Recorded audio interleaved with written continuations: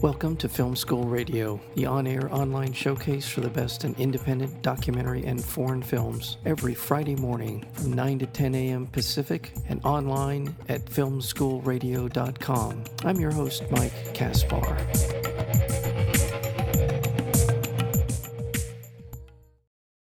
"4 Hours at the Capitol" explores the historic events of January 6, 2021, focuses on the facts of the day itself and the impact on those who were there, and illuminates salient questions about the stark political divide in the United States, the culpability of those involved, and the fragility of an electoral process that is fundamental to a functioning democracy. The film is premiering on HBO beginning on October 20th, so be looking for this. And we're joined today by the director of the film 4 Hours at the Capitol, Jamie Roberts. Jamie, welcome to Film School Radio. Thanks for having me on, Mike. Thank you so much. You know, this is one of those things that I am sure that there are dozens of filmmakers who are chomping at the bit or eager to tell this story. And I'm so glad that it's being told. And my compliments again to you on your level of access to the people involved in all of this. First of all, I think I know what inspired you to want to do a documentary about what happened on January 6th.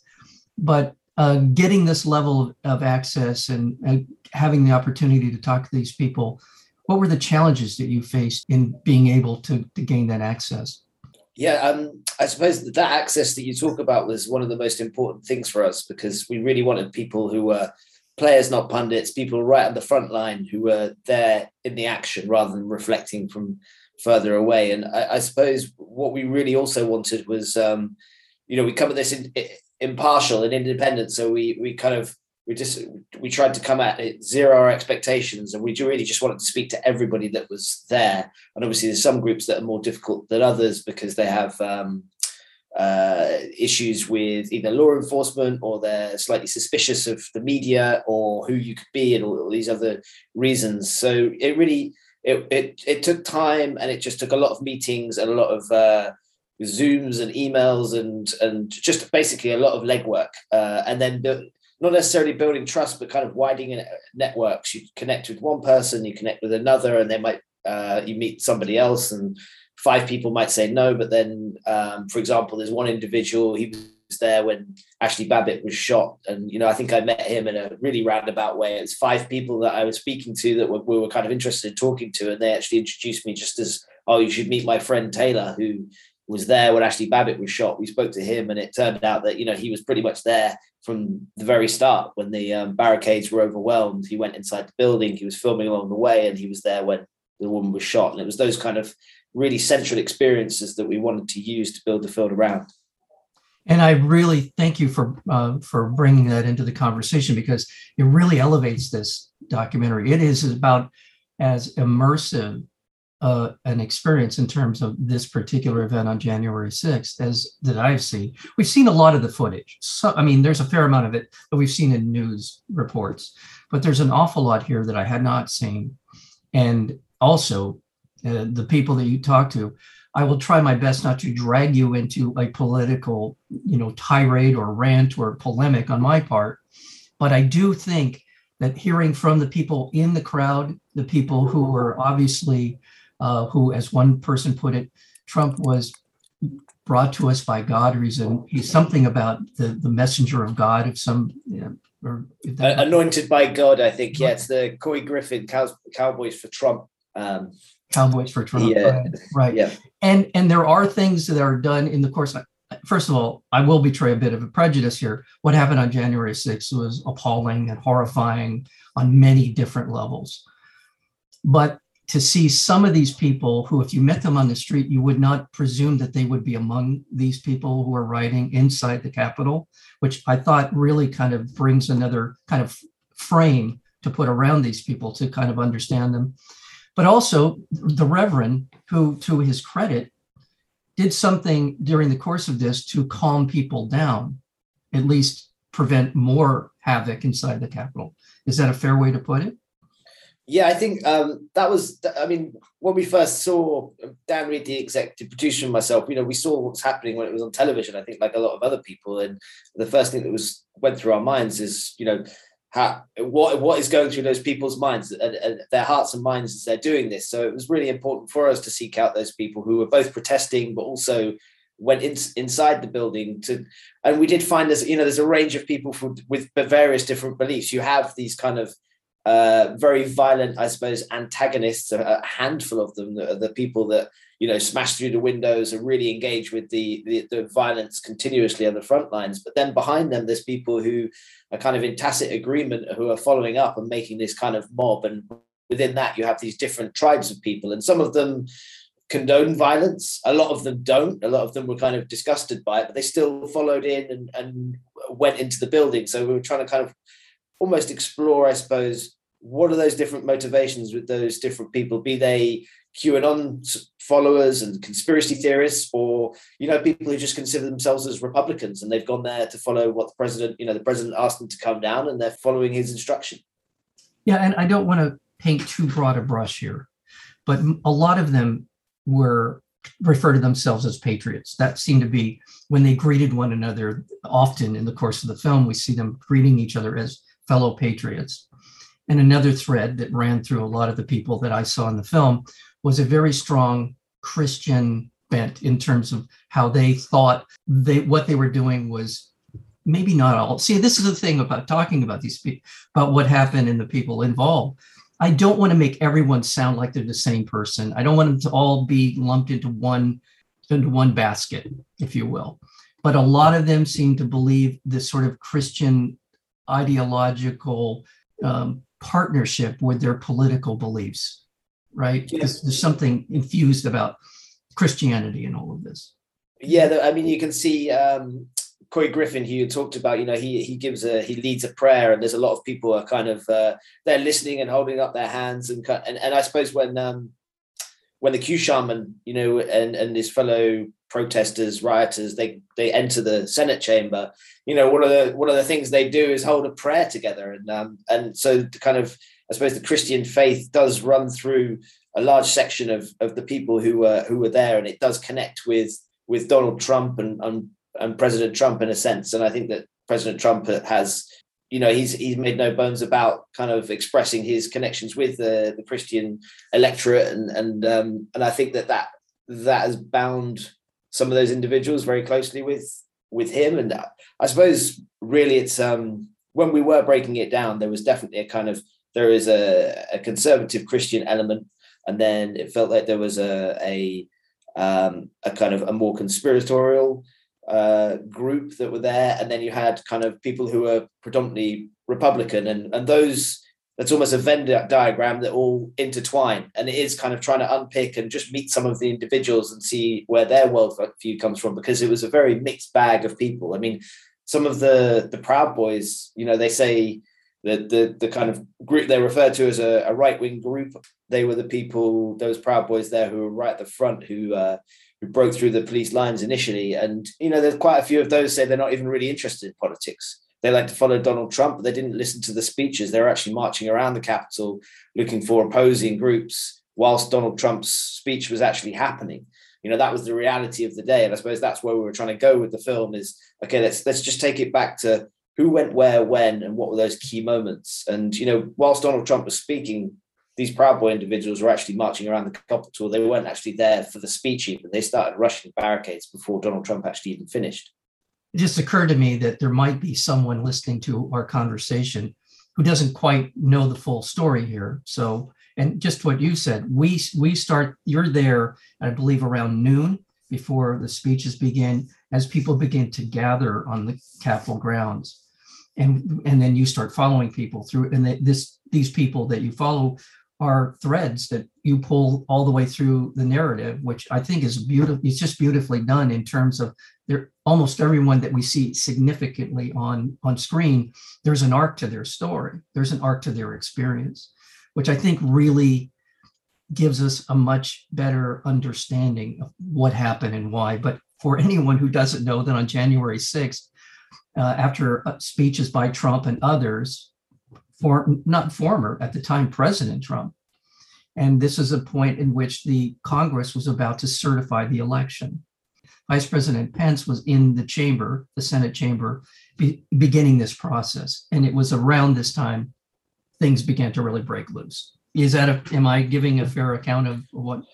And again, that was the reason for us really breaking down the timeline and looking at the where people were when and what was happening, because, it becomes, I think one of the shocking things is that, much worse could have happened. More lives could have been lost, and partly that's because you have the Senate and the House of Representatives. They were both still in session as the rioters had broken through the windows and were fighting with police and heading around the corridors of the Capitol, which, if you think about, if you worked in an office building and you heard a fire alarm, everybody would go outside straight away. So you had lawmakers continuing to try and go about their work whilst this violence was actually playing out in, meters of where it was all that was actually the space between the people marauding through the corridors and the actual politicians themselves. And, there's moments like with Officer Eugene Goodman, who leads a kind of pack of rioters away from the Senate chamber, quite possibly saving people's lives. These are key moments that, had things happened in a different way, either things could have played out very differently. And also, in addition to that, I've been talking about the people who were involved in the rioting out in the Capitol, outside the Capitol. But we also get the perspective of law enforcement. We get the perspective of people in Congress, in the House and Senate. So it is the totality of the picture that you paint in 4 hours at the Capitol that makes this such an achievement, in my opinion. Let's talk a little bit about the people on the other side, the people that the people coming into the Capitol were looking for in some way, or we're going to confront. Let's talk about Senator Chuck Schumer, Dick Durbin, the different people that you were able to get to tell their side of the story. With Democrats who are much more willing to speak about this than Republicans. With Republicans, we really, we actually approached every single Republican member of Congress for this film. So that's hundreds of members of Congress, of which 4 responded. We interviewed 3, 1 had COVID, because we really wanted to understand, what was the objection about, and then how did the day play out from a Republican perspective. With the Democrats, it was a bit of a process of interviewing and one person and then finding out who else was there in the room, like literally going to the source to actually find out who was the witnesses. Were they in their office? Were they actually were they trapped in the house?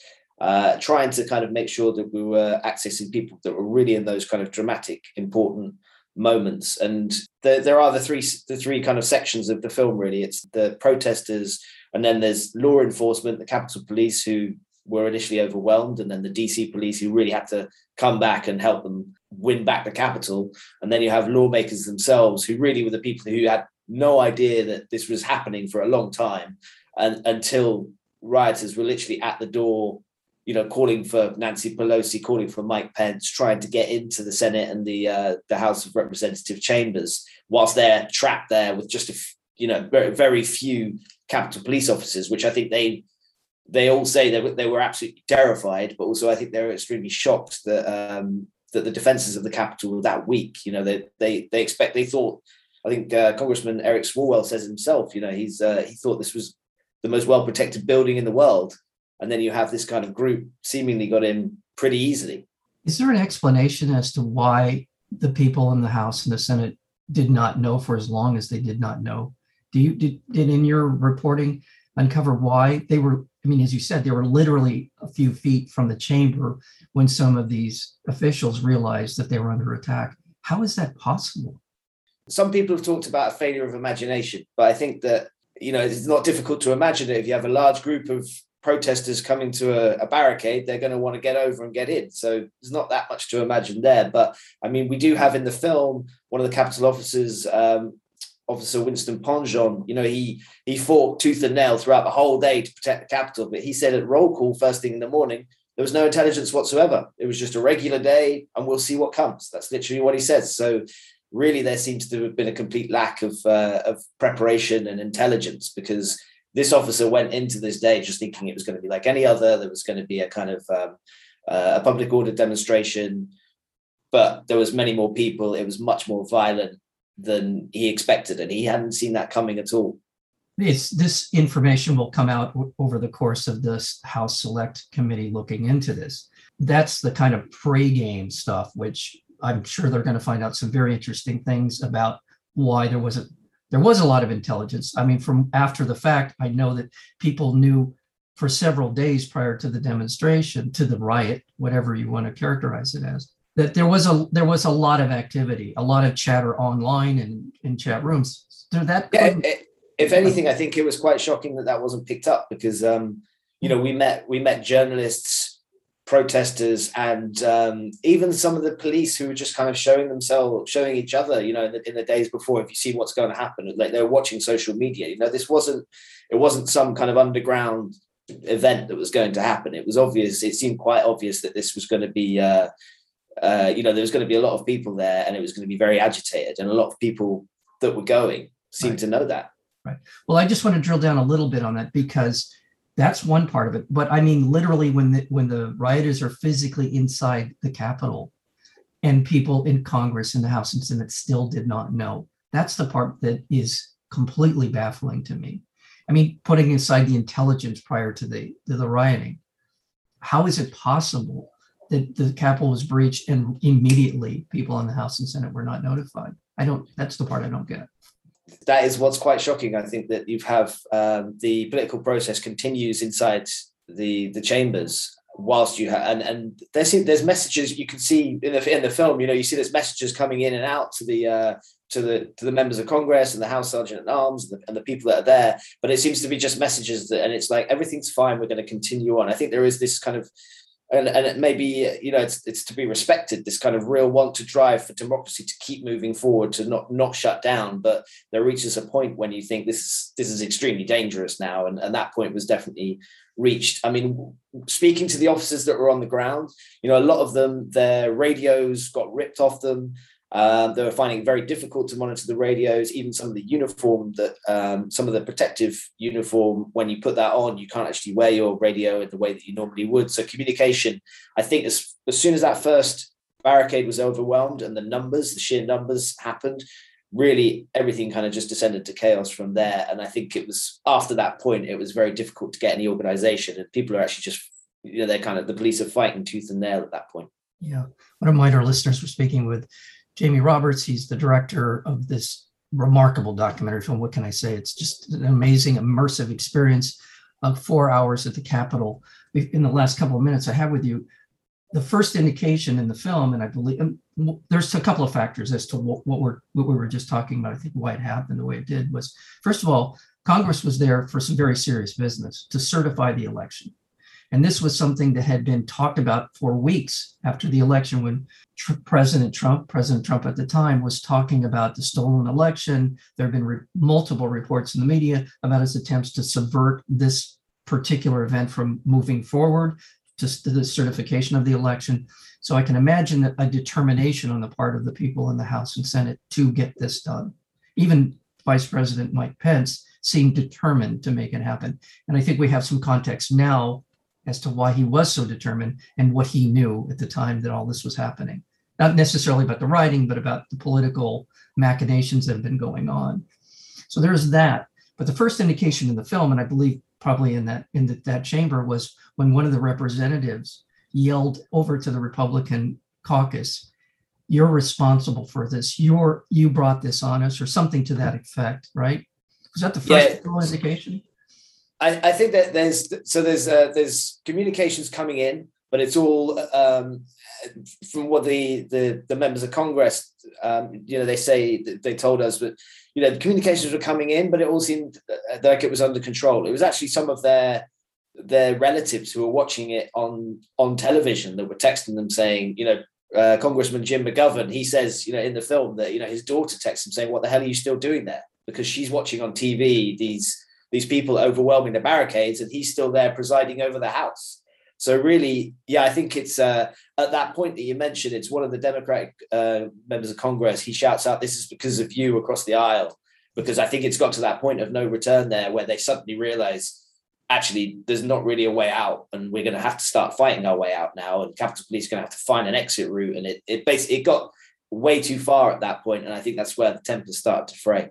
I'll wrap it up with this observation. There's so many people in the film that are articulate and relatable. And I'll say this on all sides. People that, if, as I mentioned at the beginning of our interview, people, if you met them on the street, you would not presume them to be stalwart Trump supporters. They didn't fit a profile, which again, I'm very grateful for in terms of your telling of the story. I think that's important for people to understand that this isn't some stereotype that we may have constructed in our own mind. There are a lot of people very upset with the direction of the country. And I keep saying this to all of my friends, liberal and otherwise, there's a reason why they're mad. There's a legitimate reason why they seem upset, why they are upset. But a couple of people, the one in particular was the staffer for Pelosi, the woman that you focus on. I think her story is really one of the more emotionally compelling, the one that resonated with me as much as anybody's. Yeah, that was Leah Han, who's an assistant staffer in Nancy Pelosi's office. We wanted to speak to the kind of high-level politicians and the police officers on the front line, but also we're interested in those other people that work in the Capitol, the staffers. And, she's a young woman who's at the start of her political career, and she's not worked that long in Nancy Pelosi's office, and she finds herself on this day. She goes in for, it's going to be an important day. So I think she was literally licking envelopes and sorting out some of the admin. There's not very many people in because it's COVID time. And all of a sudden, they get the instruction to kind of shelter in place. And I think she relays it. You can see how terrifying it is. And the CCTV there that we use kind of illustrates her journey. They all, her colleagues, they kind of huddle and rush to this room where they hide under a desk, and they all try not to be heard even breathing. And then outside the door, the rioters are kind of trying to smash their way in. And you could see, I think we spoke to her a good few months after, but it's left a huge traumatic impact on her. And she says herself, when she was under the table hiding in place, she was starting to think about the effect on her family. She was trying to protect them in the way she was communicating with them. It was just all these things were kind of flashing through her mind, and it was extremely powerful. I'm just really glad that she decided to share that testimony with us, because I think it really cuts through. It's very genuine and it's very powerful. Well, thank you, Jamie Roberts, for your work here. Thank you for the film 4 Hours at the Capitol. It will be debuting on October 20th on HBO, 9:00. Check your local listings, but it says 9:00 Eastern time, and be looking for this because it is a fair account. And I think that everyone in the film is treated with a level of respect that I think really enhances this film and makes it such a worthwhile document. So to you, Jamie Roberts, thank you so much for spending some time with us here on Film School Radio. Thanks so much for having me on, Mike.